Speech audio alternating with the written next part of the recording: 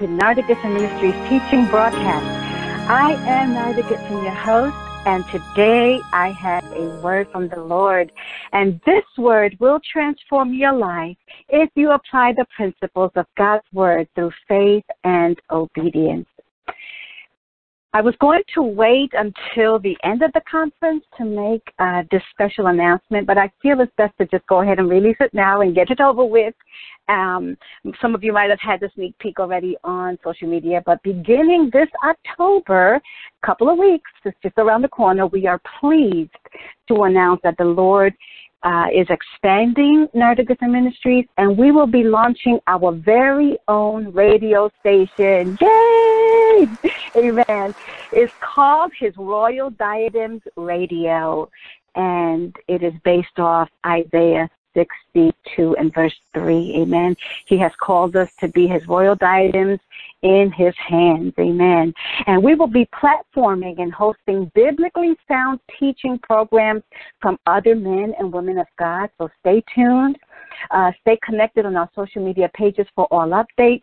Next week will be our final dial-in. Yay! And you know, some of y'all have just been so faithful to just be on this journey with me here and dialing in every Wednesday, you know, but praise God. God saw that we were faithful and now is platforming us. So I feel like we're going from a flip phone to an iPhone kind of thing, you know. So in October, it'll be just tuning in. So all you have to do is just tune in. You'll get all the instructions on social media. Hallelujah. Amen. We are thankful and grateful for our small beginnings.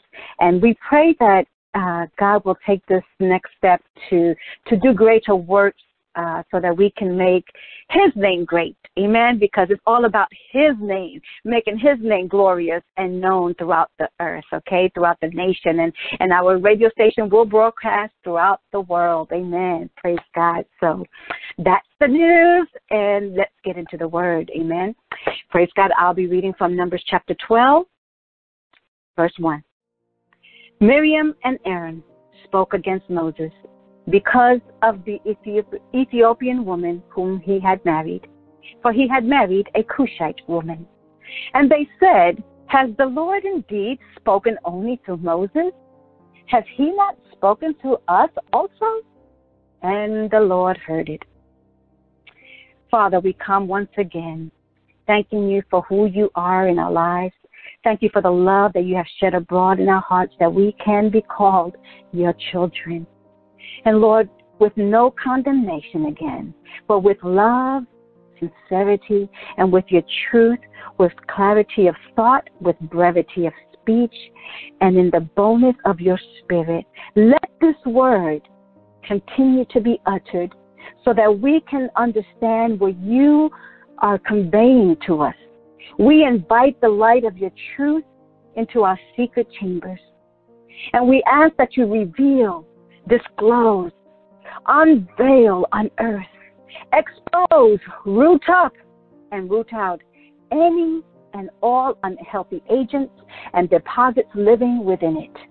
Cleanse us from secret sin. Communicate Your heart, Father, to us, even if it offends us, even if it hurts us, so that we may know what Your perfect will is, and so that we can repent and live. Now, Father, I ask that You shatter our ignorance with Your knowledge. Pulverize our ideologies, tear down our theories, our presumptions and assumptions, and strip us of religious habits and powerless rituals. Invade our religious mindset and uproot any and all false teaching, and replace them with Your wisdom and the knowledge of Your truth. Create in us, O God, a clean heart, and renew a right spirit within us. And now, Lord, let the words of my mouth and the meditation of my heart, let it be acceptable in Thy sight, O Lord, my strength and my Redeemer. In Yeshua's name, the name that is above every name, glory to God. Amen and amen. Well, we are on part 3. We've made it this far, the verdict, the end of vindication. And today we are going to continue part 3 of a leprous and lofty conversation. Amen.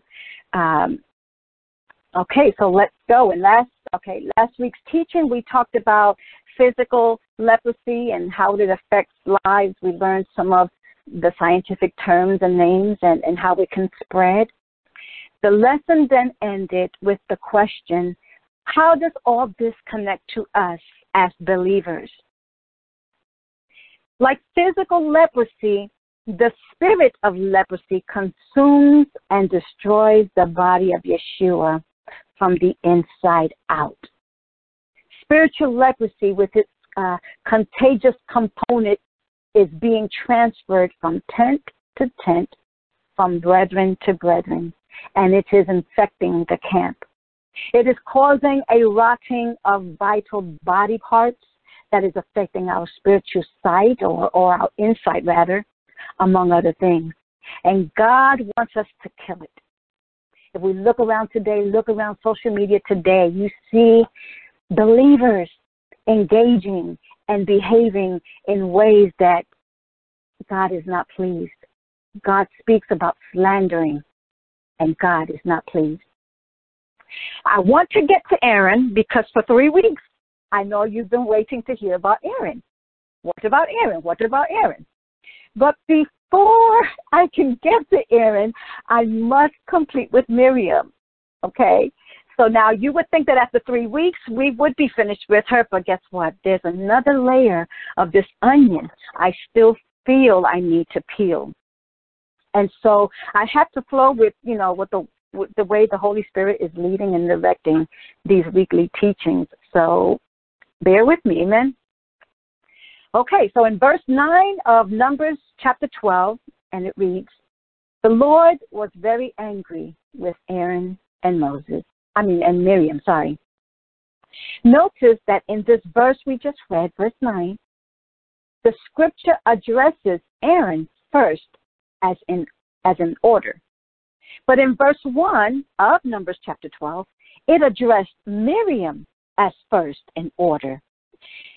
And this is key to helping us understand this text because it denotes that there is something deeper that we need to see. In verse 10, it reads, and the cloud departed from off the tabernacle, and behold, Miriam became leprous, white as snow. And Aaron looked upon Miriam, and behold, she was leprous. So now we see that as the glory of God's presence, as it lifts, Miriam's skin was left white. Her skin is now diseased. The racial issue she had in her heart over the color of someone else's skin color now diseased her own skin. And because of the leprosy, she has to exit to live outside the camp for 7 days. Now, I'd like to back it up quite a bit. We're going to go really back, because I think that a look at Miriam's background will help us to understand or better understand who she is. Okay, so who is this Miriam that we've seen on TV, the movie Moses? She is the girl child Miriam who has heard the royal decree of genocide for the male Hebrew babies. She is the girl child Miriam who sees off her baby brother to carry out a dangerous plan as instructed by her parents. She is the girl child Miriam who places Moses in the basket to float down the Nile River to escape the slaughter. She is the girl child Miriam who stands guard to watch what will happen to him. She is the girl child Miriam who communicates with the princess on what to do and who to retrieve to nurse the baby, which is its own mother. So what can we deduce about Miriam's characteristics in these few bullet points? Well, she's definitely fearless. She's obedient. She's protective. This child is brave. She's quick-witted and she's clever. And she's capable of successfully carrying out the mission at hand. It seems that at an early age, Miriam displays beautiful, courageous, and virtuous qualities. Miriam was instrumentally and actively being used by God in saving her baby brother's life. And like you and I today, she loved her siblings. She loved them. Later on, she surfaces in the wilderness narratives after the episode at the sea. She is nameless in the first years of her mention, but she reappears by name and position in Exodus 15:20, where she is the first female prophet to bear the office and title as such. She was a leader of the nation of Israel. In Micah 6 and verse 4, it says, "For I brought thee up out of the land of Egypt, and redeemed thee out of the house of servants. And I sent before thee Moses, Aaron, and Miriam." And this is the word of the Lord. So Miriam was definitely a leader and an activist who was making sure that the Hebrew nation didn't die out, because this same Miriam had learned to defy the Pharaoh's orders with the other two courageous midwives, Shiphrah and Puah, who refused to obey the royal edict of disposing Jewish male newborns because they feared God. The same Miriam, she has grown up beside her brothers and has witnessed all the miracles, the signs and wonders that God has performed. She has suffered with the people. The same Miriam has witnessed her brother Moses stand up to Pharaoh before the Exodus, and and the list goes on. In Exodus 15, the Israelites are now liberated. They are free forever to worship God. They are free from their oppressor Egypt. They are free from slavery and all of its brutality. Now it was time for rejoicing. It was party time. It was time for singing and dancing. It was a time of celebration of God, of praise to God for delivering them out of bondage. And so in the mix of all of this, Moses teaches them a song. He says, "Sing to the Lord, for he is highly exalted. The horse and its rider he has hurled into the sea." And you can read the rest of it. In ancient times, the way they would sing praise to God was in antiphonal singing. It was antiphonal, which basically is one side would sing and then the other side would respond or would answer in response, okay? So let's take a peek at what happened in verses 20 and 21. "Then Miriam the prophetess, Aaron's sister, took a tambourine in her hand, and all the women followed her with tambourines and dancing, and Miriam sang to them." So we can clearly see there's without doubt that she is a leader of women in Israel. She has godly influence. She has musical abilities. And so the women in response follow her in glorious and beautiful praise and worship and adoration to God for his deliverance. The Holy Scroll introduces her with a description. She is introduced as Miriam the prophetess. And some of you may be hearing the word prophetess for the first time. And so what exactly is a prophetess, you might ask? It is a she-prophet, a female prophet. And a prophet or prophetess is one whom God speaks to, revealing himself and his will. Through Miriam's life, we can find some very sobering lessons that we can richly benefit from. One, that she was just like you and me. Miriam was both a good and a bad example, which teaches us, what does this teach us? That we are simply not perfect, regardless of the position or the title we hold.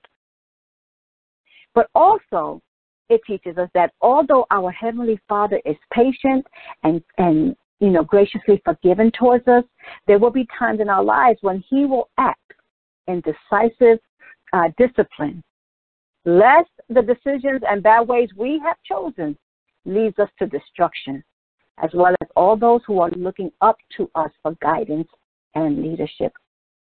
And because who knows that to whom much is given, y'all know it, much is required. So this brings me to my next thought. We must learn to be content with the influential role God has given to us, amen, and dutifully and righteously utilize them within the framework He has established for us. Because if we're not careful to walk in the spirit of humility, hear me, we can make a play for power and position that can hurt our influence and integrity, just as it did Miriam. Taking pride in our prophetic gifts will cause us to descend. God does not take pleasure when we become prideful and high-minded. Miriam, with Aaron following, had challenged the prophetic authority of Moses, and that's what got them into a pickle, okay? That's what got them into trouble, along with the racism in their hearts. Miriam understood, though, that leadership to embrace diverse voices, male and female voices, because it is God who is the giver of all authority. He's the giver of the gifting, and He chooses and anoints whom He wills. But speaking out can have its severe consequences if taken for granted or abused. Speaking out can have its severe consequences if taken for granted or abused. Okay? Her position as a leader of the Jewish people demanded her to walk circumspectly. And so, speaking to Aaron, instead of speaking with Moses, who was the one who she was having an issue with, served as a poor example because it was her obligation, hear me, as a leader, it was her obligation, her leadership protocol of integrity to speak with him directly, not behind his back. Miriam, the one who had no problem being brave or quick to act or confront things when she perceives injustice, failed the one time she doesn't do it, and guess what? She gets called out by God on the spot. Sometimes we can pridefully presume to know more than someone else that God has chosen. And so in our contentious attempt at the script or the lip, we become the epitome of everything this entire lesson from beginning to end is about. And as a result, we successfully become an excellent stage prop of the message we intended to deliver. When Miriam speaks out in objection against her brother, her heavenly Father, our heavenly Father, metaphorically spits in her face, leaving her with the physical manifestation of an inward, spiritually infected, leprous heart on the outside. Then the Lord said to Moses, if her father had but spit in her face, will she not be shamed 7 days? Let her be shut out of the camp 7 days, and afterward she may be received again. So Miriam was shut out of the camp for 7 days, and the people did not journey till Miriam was brought in again. I don't believe that Miriam was, this real evil, wicked person. But when we open the door to pride, guess what comes in? Evil comes in. And though she felt or presumed in her heart that Moses' behavior was arrogant, she was incorrect. She had judged him wrongfully. And then she spread the rotten lie. And if God had not intervened, guess what? It would have spread like leprosy throughout the camp. We must guard the entrance to our mind and our heart. And that's our eyes and our ears. She was punished severely to show us that God will hold each of us accountable. And also to let us know that God judges us individually and uniquely according to our abilities. For a father to spit in his daughter's face demonstrated the most humiliating way of punishment in ancient times. It appears that many instituted, these customs that weren't necessarily God-driven or biblical. But what we do see here is that God simply repeats what has been their own custom along with carrying out his own paternal punishment. The only other time, and this was kind of, the only other time I can recall anything about spitting is when Yeshua, y'all know the story, when he mixed, the spit and the mud to make clay and put it on the blind man's eyes.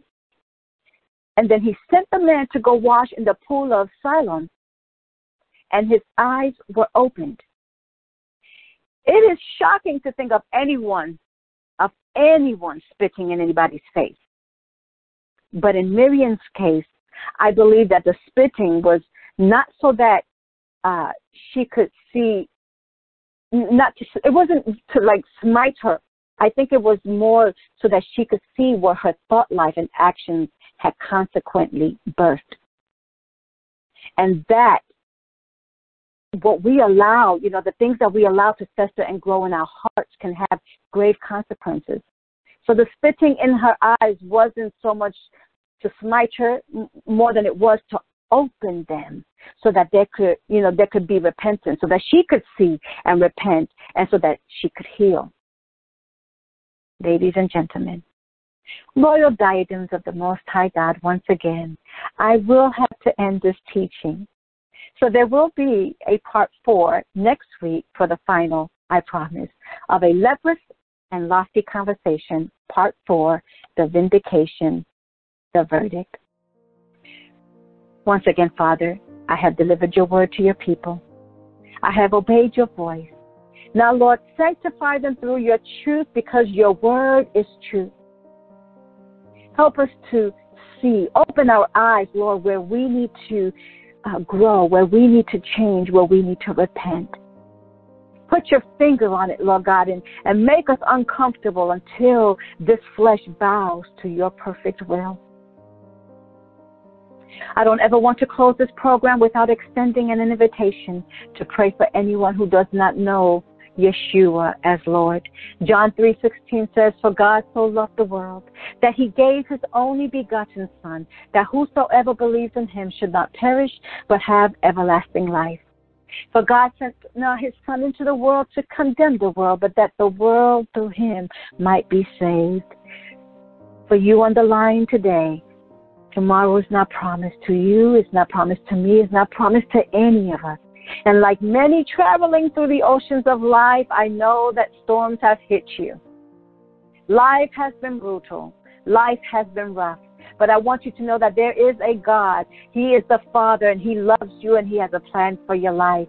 But our sins and our rebellions against God and his word, it's what keeps us separated from him. But Yeshua, you might know him as Jesus. Yeshua is calling you. And he's saying, come. Come all who are burdened and heavy laden, and I will give you rest. For I am the door to the Father. No man can come to the Father in heaven except they come through the Son. The Bible says you must be born again, and so you must repent and be baptized for the remissions of your sins.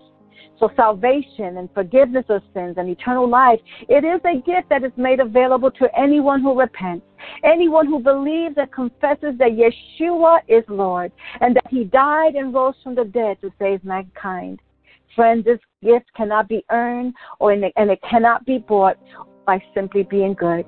It is a matter of faith and trust in a loving Savior. And if you would like to receive Yeshua into your heart, if you would like to receive forgiveness of sins, please pray this prayer with me. Say, Heavenly Father, I come to you in the name of your Son, Yeshua. Your word says, whosoever shall call on the name of the Lord and is baptized shall be saved. I am calling on you right here and right now. I ask you to forgive me of all my sins. Wash and cleanse me in your blood. I ask you to come into my heart and be Lord over my life. And according to your word, I now confess with my mouth the Lord Yeshua and believe in my heart that you have raised him from the dead.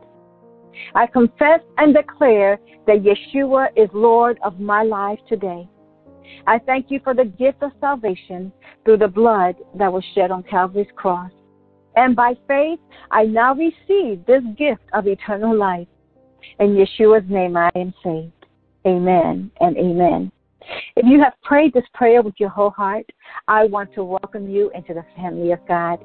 This is the beginning of a new journey, a new you.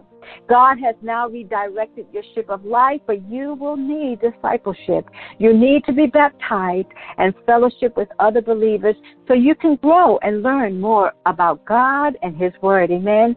We would love to connect with you. If you don't have a home church and you live in the Grayson County, North Texas region, I recommend to you God's House of Faith and Worship Center located at 320 North Travis Street in Denison, Texas, and where Dwight Thomas is senior pastor. This is a biblically sound and thriving ministry that I love and trust.